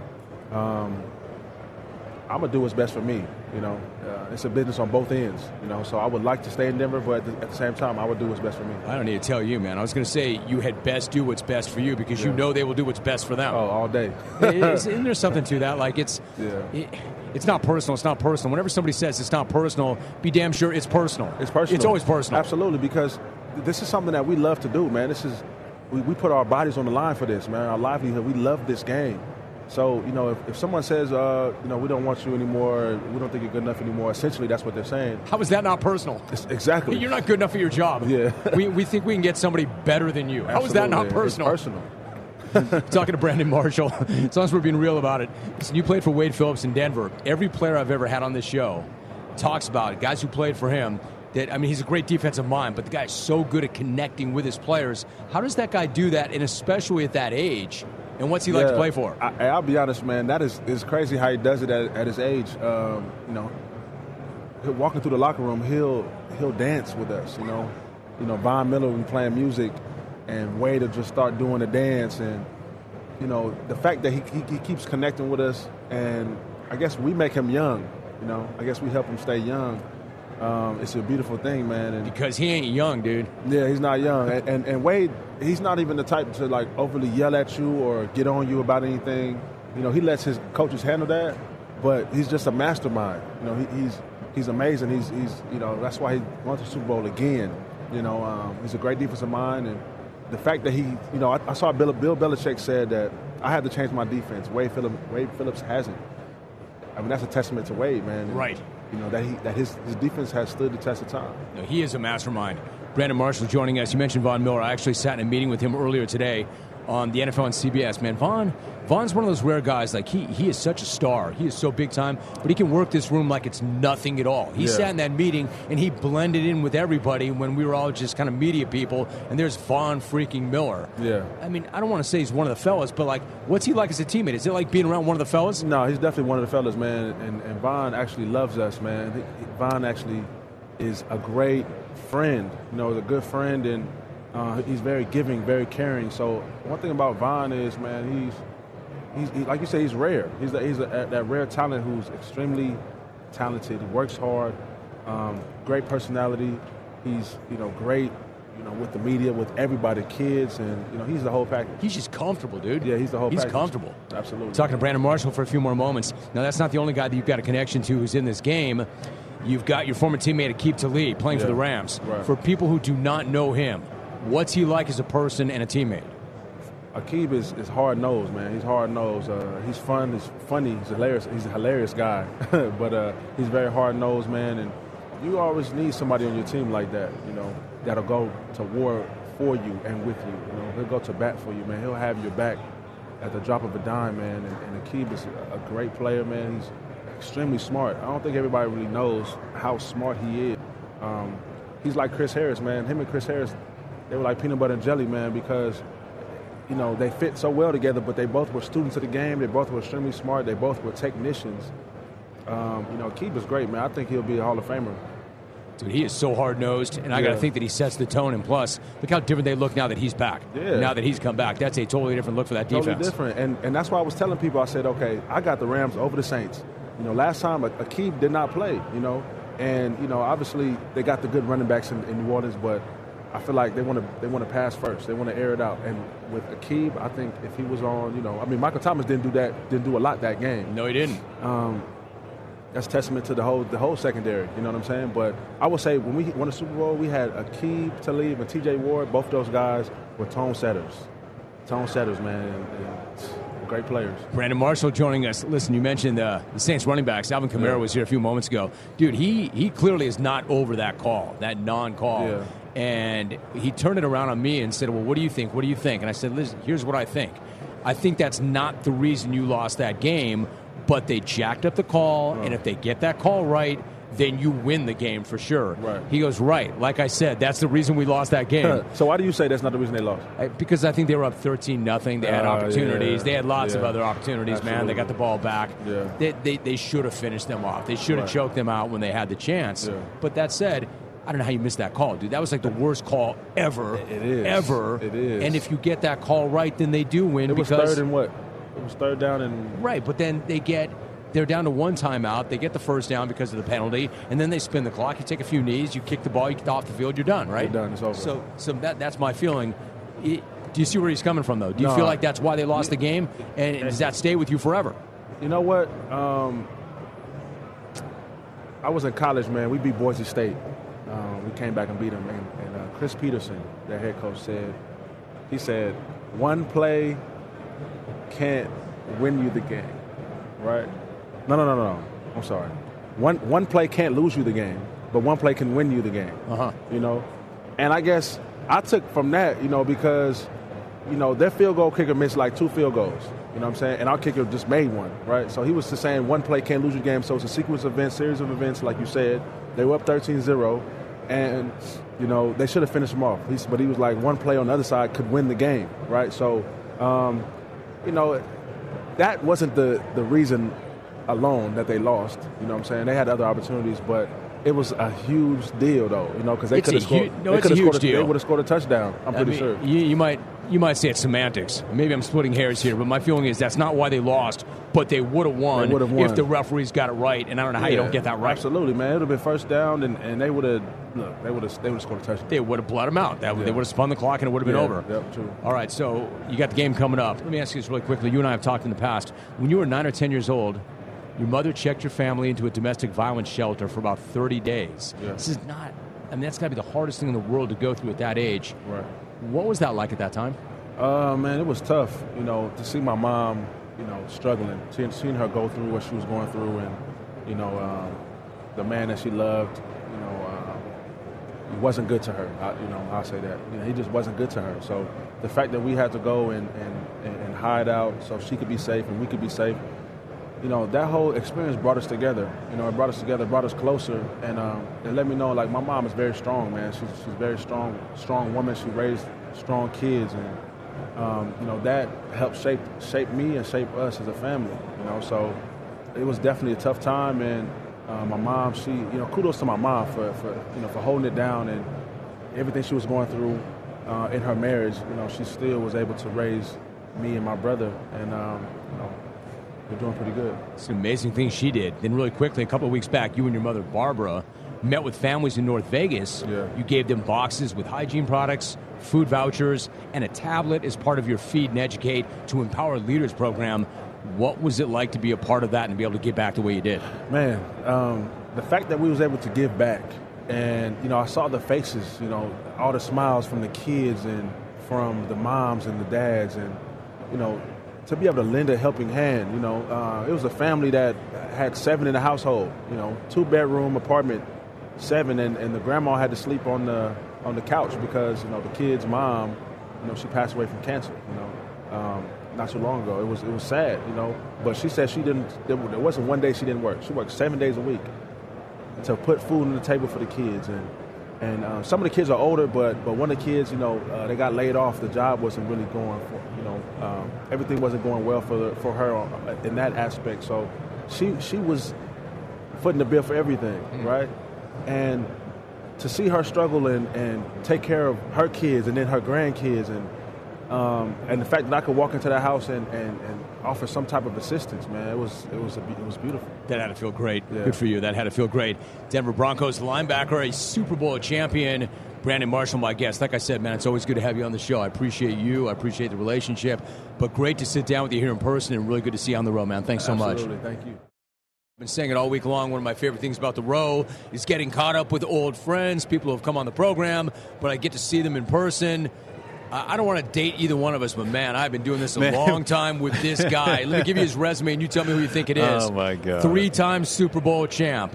Named first-team All-Pro 11 straight years. 1,549 career receptions. 22,895 receiving yards. 208 total TDs. Do you need more? 14 1,000-yard seasons. A member of the 80s All-Decade Team, a member of the 90s All-Decade Team, a member of the Pro Football Hall of Fame, and appearing courtesy of Hennessy. If you guessed Jerry Rice, you nailed it. Jerry, what's up? That is crazy. What's up? 14? 14, man. 14 1,000-yard seasons. Don't act like you didn't know that, Jerry. No, I really did. Come on, man. No. Seriously. You know you played for the 49ers, right? Yes, I know that. Yes, I know that. Just checking. Yeah. I'm still a very smart guy here, okay? Yeah, you are, man. You always were. Yeah. Since you're so smart, help me understand this, man. How is time spinning faster and faster and faster, and how do we slow it down? I don't know. We need to find a way to try to slow this down a little bit, because I remember Super Bowl 23. Now we are Super Bowl 53. Right. Wow. All right, so time just flew by. When you think Super Bowl 23, what's the first thing that pops into your mind? How nervous, how scared. The night before, I couldn't sleep. staying up all night long, visualizing the game, the long day leading up to the game, and then just going out playing my best football. Excuse me. You know, I used to talk to Joe about this quite a bit, Joe Montana. There's something to be said about playing your best football in the biggest game of your life, playing your best on the biggest stage. And I used to say to him, and you and I have talked about it too, I think, can you consciously dial up your best when it matters most? Yeah, when everything is on the line. And I knew the importance of for me to have a good game. And I remember being on that football field, doing that last 3 minutes, 10 seconds, where we had to move the ball over 80 yards downfield and win that football game. The execution, being precise on my routes, making the catch. And when John Taylor scored that game winner, all of a sudden I heard the crowd.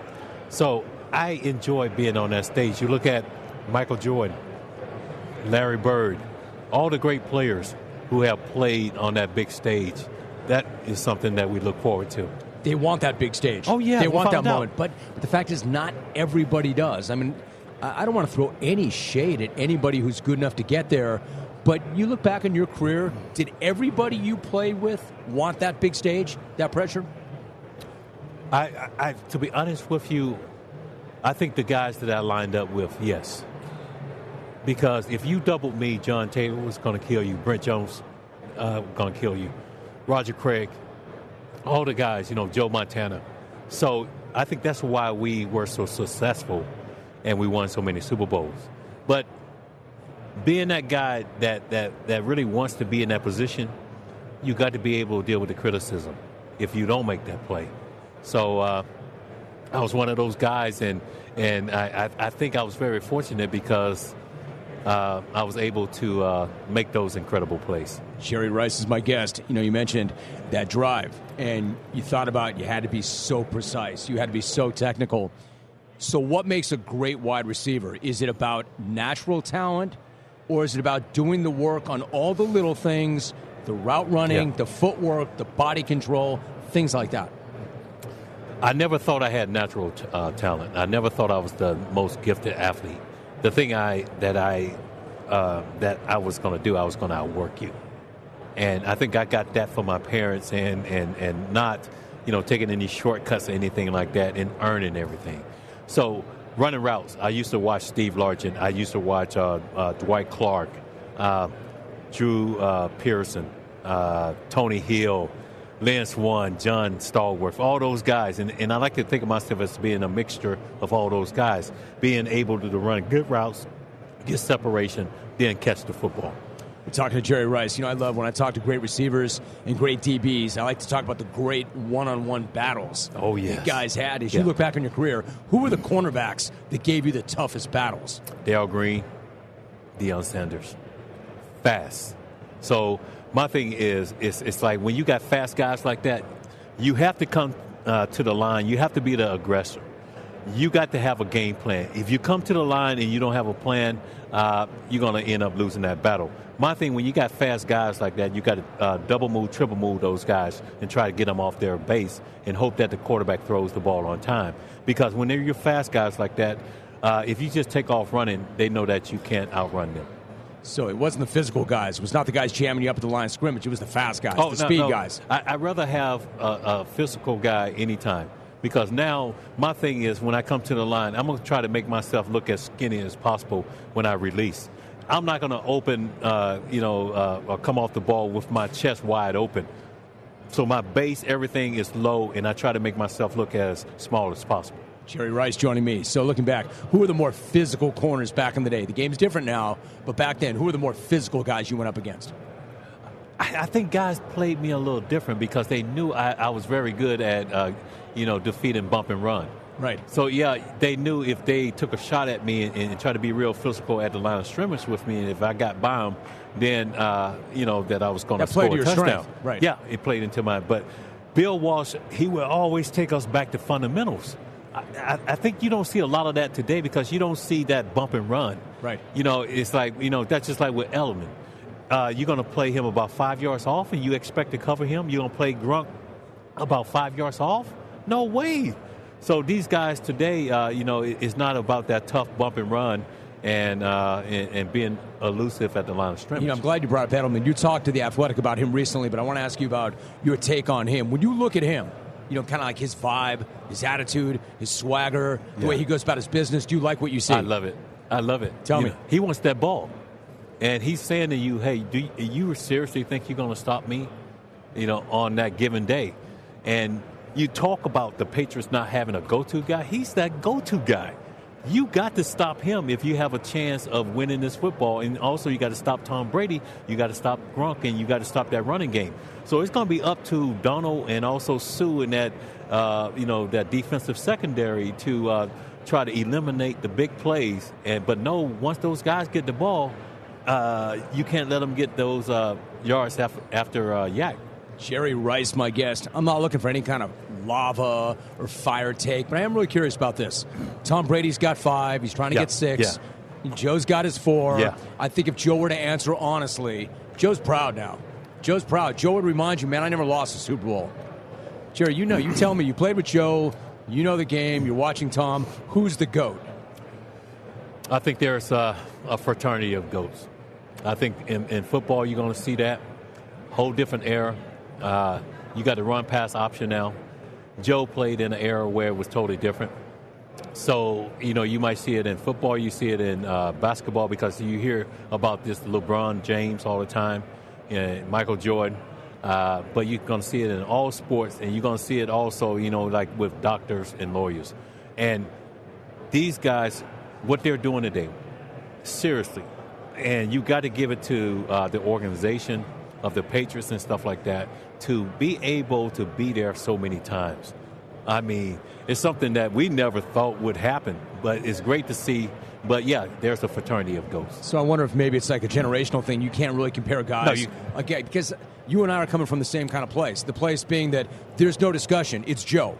It's just Joe. Like in basketball, there's no discussion. It's just Mike. It's just Mike. But there is a discussion. A different era. Yeah. There's Kobe. There's LeBron. Right. There are different eras. So to me, it seems like a cop-out not to pick a guy, but I kind of tend to go the other way. It's generational. It's hard to measure guys across different generations. Yeah, and I got asked. I said, they asked me, they said, what would you do in this era? I said, what would you do in this era? I read your stats at the top. What would you do today? I think I enjoyed the era that I played in. Really? I really did. And I know the game was crazy. And if the ball was being thrown to the right side and I was backside, I was getting hit. But I just knew that was part of it. Jerry, but right now you could go right over the middle and not worry about a single thing. Yeah. I know. I just wanted to earn everything. That was important to me. It's the Jerry Rice way. Yeah. All right, so you're working with Hennessy, baby. What are you doing with Hennessy? I can't lie to you, man. When I saw that, I'm like, that is the best. And let me tell you something, though, man. Hennessy, there's a variety of cognac. Cognac is a brandy. It's made in Cognac, France. Over 250 years, they have celebrated this with their customers. They have that never stop, never settle attitude, and that was something that I did in football. And for the game coming up, the big game, I'm going to toast my friends and family. Probably see Hennessy on the rocks or Hennessy XO. The XO is extra old. And I like to think of myself as like being us, man. that little older guy bro. now. Like us, we're XOs, man. Yeah. So we're not OGs, we're XOs. So you can go to Hennessy.com/US to get all the details. Good job, man. Good job. Thank you. I had Carson Palmer on earlier, and he was pretty upfront about the fact that, man, I'm not playing, so I'm not going to the gym, and I don't miss it. You clearly are still getting after it in the gym. Yeah. What is your workout routine like at this point in your life, and what drives you to grind still? I think it's just in my nature. I have always done this, and I appreciate the time that I put in. And I think it rewards me because, I get this all the time. People say, you still look like you could play. But just doing CrossFit, doing Peloton, stuff like that, keeping myself going. Are you a Peloton guy? Oh, yes, I am. I love my Peloton. Oh, my God. I ride that thing like crazy. Which ride? Okay, now, I do 45-minute rides. Joe goes, dude, you're a monster. I can't do that. I have what done do you do? The hour, 45, the 30, do it all. They're fun, right? It's great. Yeah. All right, Jerry, so good to see you. We do this every single year at this time, and you did it again, man. I'll see you you crushed next it. year. I will see you next year. Hopefully talk before then, though. Yeah, you got it. Good to see you. Jerry Rice on the row with Hennessy. Good job, man. So good to see you. My next guest came onto the set and was hugging it out with Dave Whalen. A couple of Notre Dame guys. Not only Notre Dame guys, but like in the same dorm, right? Stanford Hall. There it is. He is a linebacker for the Cowboys, coming off an amazing season. 121 tackles, 4 sacks, 2 forced fumbles, 2 fumble recoveries, and a touchdown this season. He was named the Breakout Player of the Year by Pro Football Focus, a Butkus Award winner in high school and in college, a consensus All-American at Notre Dame, the 34th pick overall in 2016 out of that school. Jaylon Smith, my guest. Jaylon, it is so good to see you. I saw you I had you a few weeks ago on the show, but nice to see you in person, man. How are you living? What's up? Man, I'm super excited, man. Just to be here. I got in last night. Very electrifying. I'm super excited, man. It's a great atmosphere. Super Bowl. Dude, let me ask you this. I mean, you clearly would rather be playing in the game. I understand that. Absolutely. But you are fired up. You're in good spirits. Yeah, I mean, we're in Atlanta. It's the heart of a lot. You know what I mean? So I got a lot of family out here, family and friends. So I'm definitely going to enjoy myself for sure. All right, so you had a great year. You led the Cowboys to a divisional title and a playoff win. Man, when you're winning with the Dallas Cowboys, how would you describe that feeling? Is there anything that would compare to that? Man, there's nothing like when you win, at these high-caliber franchises. It's like Notre Dame, the Yankees, and then America's team, the Cowboys. And I got 2 of them under my belt. So it's exciting when you win, man. It's different. My man, I do not want to get on the wrong side of you, but I kind of ripped that America's team thing from you guys, and I gave it to the Browns this year. Are you serious? I kind of did, man. Yeah, I got to own that. I got to own that with you right here. I kind of did do that. Right. I'm going to let you have that. All right, I appreciate you, man. You're a class.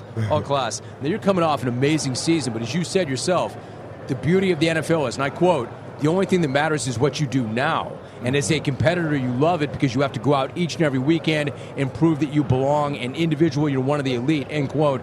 Can you lay that out for me? What kind of mentality does it require to be a competitor at the highest level every single week and day in and day out? The mark of greatness is consistency. That's the best way to explain it. Any time that you, whenever you're experiencing highs and lows, you have to stay even keel. Whenever you're on a 7-game win streak, you had to keep it going because that next week you could get blown out, 23-0. It's just, that's the beauty of this sport, though. It's the last gladiator sport, and I love playing in the National Football League. And what about that? Do you feel like that gladiator mentality? What's it like? Put those pads on Sunday. I mean, do you feel like a gladiator? What's it feel like going out there? I mean, I've been playing since I was 7 years old, so I'm very comfortable in it. I was taught to play it the right way by my Pop Warner, Coach Tom Macon. He's a legend in my hometown. But man, I'm just excited. I'm excited to be a part of this team, this family, and the best has yet to come. Jaylon Smith, my guest. Your journey is amazing too. A few weeks back, the Cowboys tweeted a video of your road back from the knee injury. You and I talked a little bit about that when you were on last month, but there's this amazing moment in the video when you're at the draft party, you get a call from Dallas, Texas. What was the moment like when you saw that caller ID and then you were talking to Jerry Jones? Oh man, I was sitting right next to my brother who at the time was playing for the Cowboys, still plays for him today. He's a free agent now. But and I saw the number, the area code 214. I'm like, oh, it's the Cowboys, it's the Cowboys. And I answered, and it was Jerry Jones. I'm like, wow, like I'm gonna get to play for America's team. Not only that, I'm gonna get to play with my older brother, for the very first time. So it's just a dream come true. Forever thankful. What was that like? What's it been like playing with your brother? It's been an amazing experience because we're 3.5 years apart. So it was always like him coming in and me leaving. Then he decided to go to Ohio State, which was his dream college. Then I wanted to take my own path and go to Notre Dame. And it's closer to home because I'm a mama's boy. But right. But for both our dreams to come true, to play in the National Football League but on the same team, our parents don't have to rotate weeks now. It's a one-stop shop. So what was Notre Dame like? Man, it's an experience that you have to be there to really understand it and embrace it. But It's a university that it speaks for itself. The class that it comes with, and the rigorous. I didn't make a 4-year decision. I made a 40-year decision. All right, so now you're not done. Are you going to go back and finish? Yes, I just enrolled back in school. Oh, no kidding. I just enrolled back in school to finish my degree. Are you doing it online, or are you going to physically show up in the classroom? No, at Notre Dame, you have to be on campus. Dude, what's that going to be like? Oh, man. Honestly, the weather is so bad in South Bend right now. They canceled class yesterday and today. So that's the only reason why I'm here, because they canceled class because it's negative 16 degrees and the wind chill is negative 40. But I'm excited. I'm excited to get my degree. Yeah, but the sun's going to come out at some point, man. What's it going to be like when you show up and you sit down in the classroom? No, I've been there for the past 2 years. Yeah. The past 2 weeks, I've been on campus in class. It feels all normal? No big thing? It's weird, man. But I got a different perspective now because I left Notre Dame 3 years ago, and it's different going in class. 18 years old, 19 years old, really not understanding, time management and things of those natures. Now I have a structure put in place. Owning my own couple businesses myself, so. It's going to make the process much smoother, but it's very humbling. You're all grown up, man. It's humbling, though. It is. Walking 15 minutes to each class. There's no courtesy ride, man? Oh, no. You got to do it now. No, I got a little scooter now. I can afford a scooter, so once the weather gets clean, I'm going to be good. Jaylon Smith joining us. I got to finally ask you, though, about that. Like, why do you go to college? I mean, the real simple answer is to get a good job. Dude, you got the best job ever. Why was it so important to go back and finish? Man, because it matters, man. I don't look at it as just a piece of paper. It's something that I promised myself what I was going to do. I made a pact to my mother that I was going to go back and finish my degree. And I set myself up to where whenever I came back, I'd only have one semester left. So I'm excited, man. I just got to embrace it and grind through it. Jaylon, you've got this thing like this it. Like, you've got this unbelievable physical ability that's a given, but you have that thing that if you could bottle it, you'd make a whole lot of money. And for you to come back from the knee injury that you came back from, to overcome that, especially when there had to have been so much self-doubt, and a lot of people saying, you know what, man, no matter how much he wants it, he's just not going to be the same, but you are, if not better. How did you will that thing? How did you make that thing what it actually became? A clear-eye view, man, a focused Explain vision. what that is. Focused vision, a determined belief, and earned dreams. A clear-eye view is it's something I came up with my sophomore year in college before I got injured. Just thinking about, what defines Jaylon Smith, and the platform that we're on to share with, with these peers and these kids, just to understand what I'm about. So a clear eye view is a focused vision, being able to identify whatever you want to accomplish in life, right, and being able to see it clearly. And then a determined belief is just a self-belief, a belief in yourself, a belief in God that He has your back throughout that process. And then earned dreams is about how bad do you want it, like what work are you willing to put in to accomplish that goal. So, like, whether you play sports, whether you're, investing in private equity, or whatever, everyone should have a clear-eye view. Jaylon, quote, what defines Jaylon Smith? You were asking yourself that as a college sophomore. That's a pretty heavy question to ask as a college sophomore. Like, why were you asking yourself questions like that at that age? I did a SWOT analysis on myself, just identifying strengths, weaknesses, opportunities, and threats, and just understanding Jaylon as an entity. What am I about? And what does that mean? A SWOT analysis. A SWOT analysis. What is that? SWOT. Strength. It's basically you're getting like get a piece of paper and draw 4 squares. In one square you got strengths. The next square you got weaknesses. The next square you got opportunities. And the next square you got threats. And all you do is write out, okay, what are my strengths about Jaylon Smith? What are my weaknesses? What are my opportunities? And what are my threats? It just helps you get a better grasp and understanding of kind of what you're up against and kind of help you go about that clear-eye view. Like, one of my threats were getting injured, just from a compensation standpoint. I lost out on, $17+ million because of that injury. But, I'm a better man. How does that not mess with your head? Because it was God ordained, He humbled me. And not that I was this arrogant person or whatever, but just, in life we all go through things. We all go through things that motivate us and help us and define us who we are. So with me going through that, on a national, televised stage, it just showed how much it meant more to people that I can come back from it. And it's a great feeling. It's an amazing story, too, Jaylon Smith. Before you go, my first job in life, In-N-Out Burger. 16 years old, In-N-Out Burger. I was not good at that job, man, and even worse, I wanted to be good at that job. And the manager said to me, bro, you're not good at this job. There's no part of this job that you're good at, and the only reason I haven't fired you yet is because you're good at softball, and I want to win the league title. I was not good at that, right, dude? I took pride in that work, too. I was not good at it. Dude, you worked at Burger King back in the day. 18 years old. What do you remember about that? Matter of fact, I was 17 then. Were you good at that? Man, I was legit. Okay, man, because I was not, apparently. Employee of the month. Yeah, man. I was not that. I had a passion for just putting smiles on people's faces. Yeah, man. dude, I can see that, man. You know, you get all different type of characteristics of people that come in, mad, angry, sad, pregnant, divorced, whatever. You know, and it's just, you know, they want pleasure. They want great service. And that's something that I was able to give. I wanted to hop on the other side of the spectrum and really learn about what fast food employees go through. So the experience was well for me. Dude, you got the best attitude ever. Last thought, man. Sean Lee raves about you and Leighton Vander Esch. She says that he's trying to teach both of you as much as possible. What have you learned from him in your time in Dallas? Man, Sean Lee, he's a pro's pro. You know, he's a guy that helped me transition into becoming a professional. That may have taken a little bit longer had I had to go through it myself.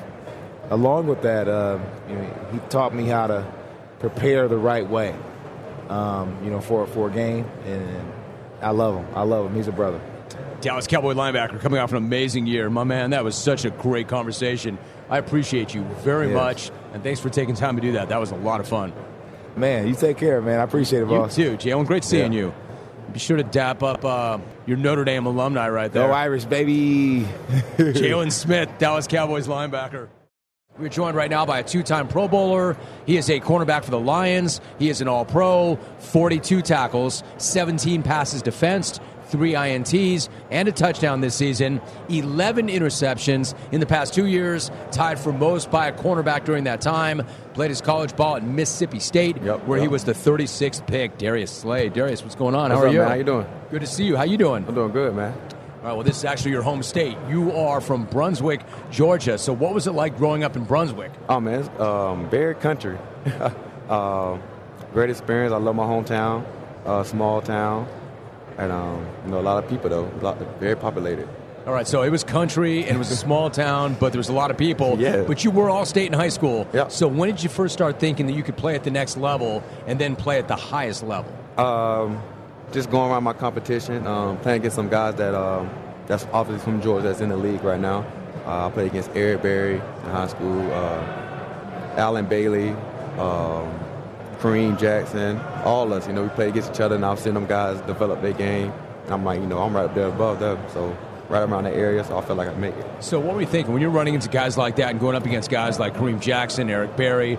I mean, it just seemed like that's the way it is. That's pretty normal. Or did you know there's something going on here? We're all going to be in the NFL one day. Yeah, that's what the key was. We're like, man, we can all meet up one day. So it's a great opportunity for all of us that's been there, done that. So we are here at the top of our game, having fun. Darius Slade joining us. Speaking of playing at the highest level, you went to the Pro Bowl for the second time. You go once, that's great, but how much better does it feel to make it back a second time? Especially when teams are not throwing your way the way they were before. Right. It was great, man. Somebody always told me that you got to go do it twice to get the respect. So I had to go back, find a way to get there, play my heart out, and I went out there and executed my plays, made the plays I was supposed to make, and I'm right there. In the meantime, you and your family went to Disney World while you were in Orlando. How'd that go? And what were your favorite rides? Oh, man, it was good. The Hulk was a great ride. We went to Universal. And so we went to Disney. Had a lot of kiddie rides, man. I had to do it for the kids then. So it was kind of rough for me to get on them rides. But everything else was smooth, though. You always do it for the kids, man. It's always for the kids. You got to.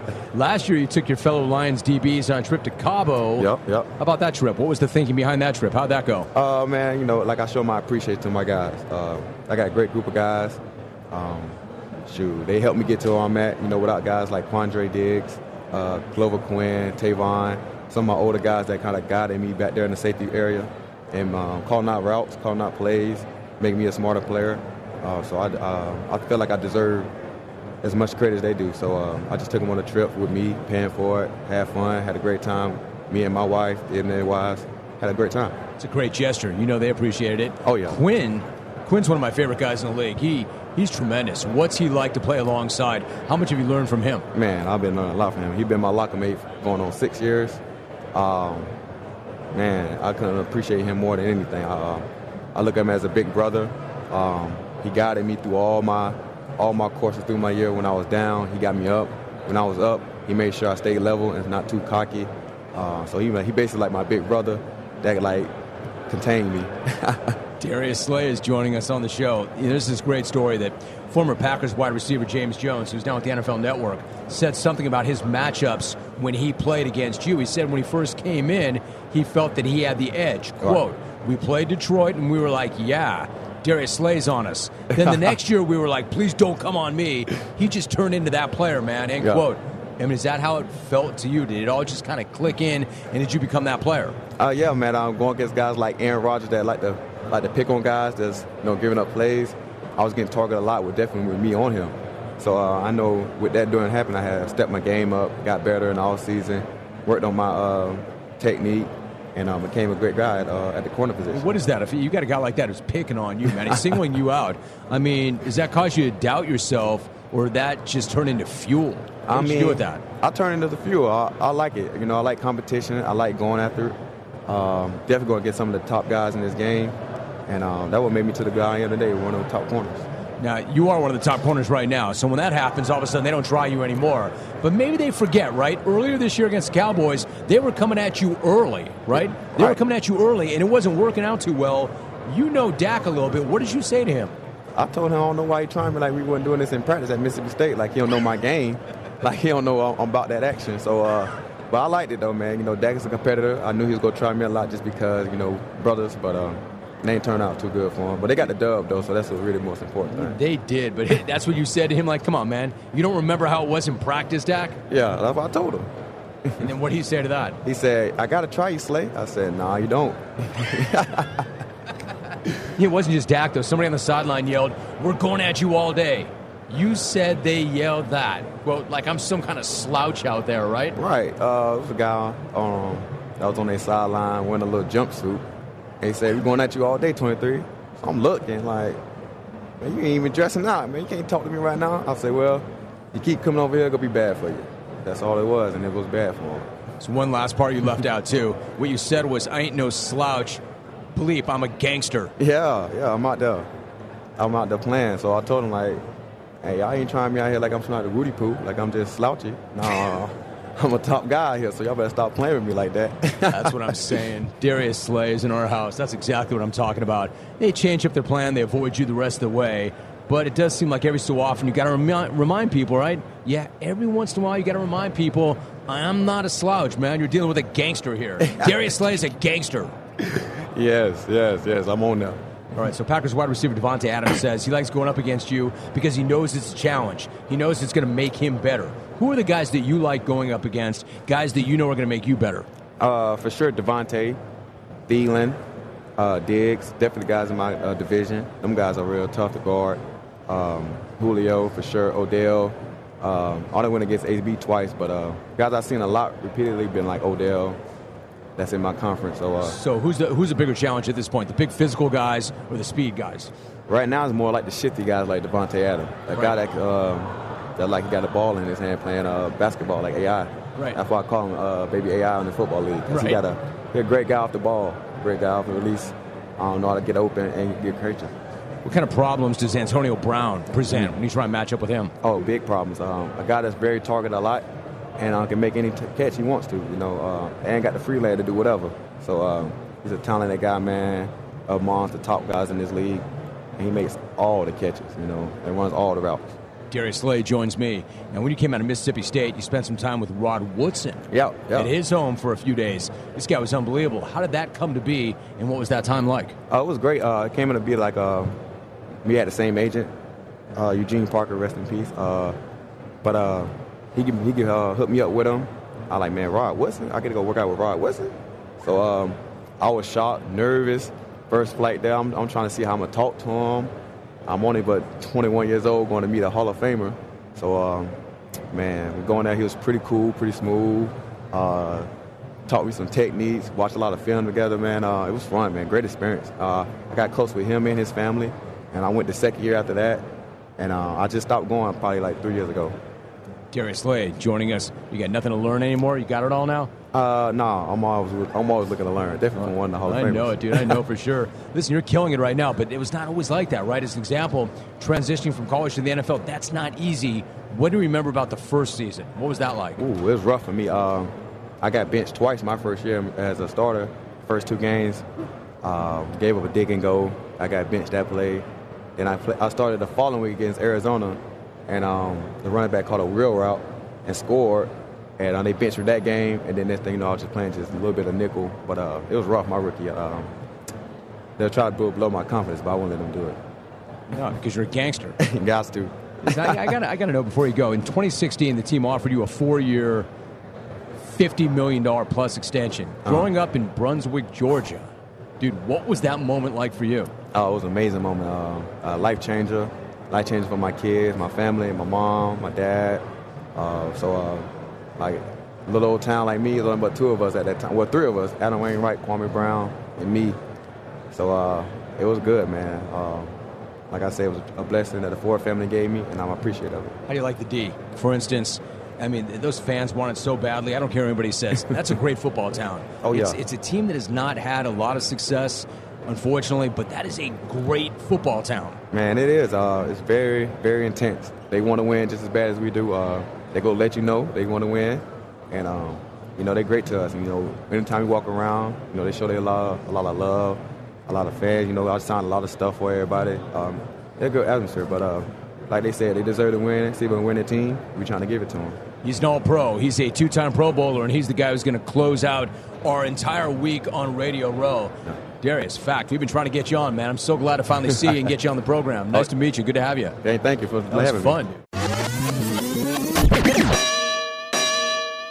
What's cracking? Welcome to the jungle. My name is Jim Rome, the mother of all road trips. Live from Atlanta. The thing about this week is it's a very different week in terms of the broadcast. In fact, there's no week during the calendar year that's quite like this week. Bill Romanowski. I hit him so effing hard. I don't know how he got up. To his core. I felt like I could have broke his spine. I hit him so hard.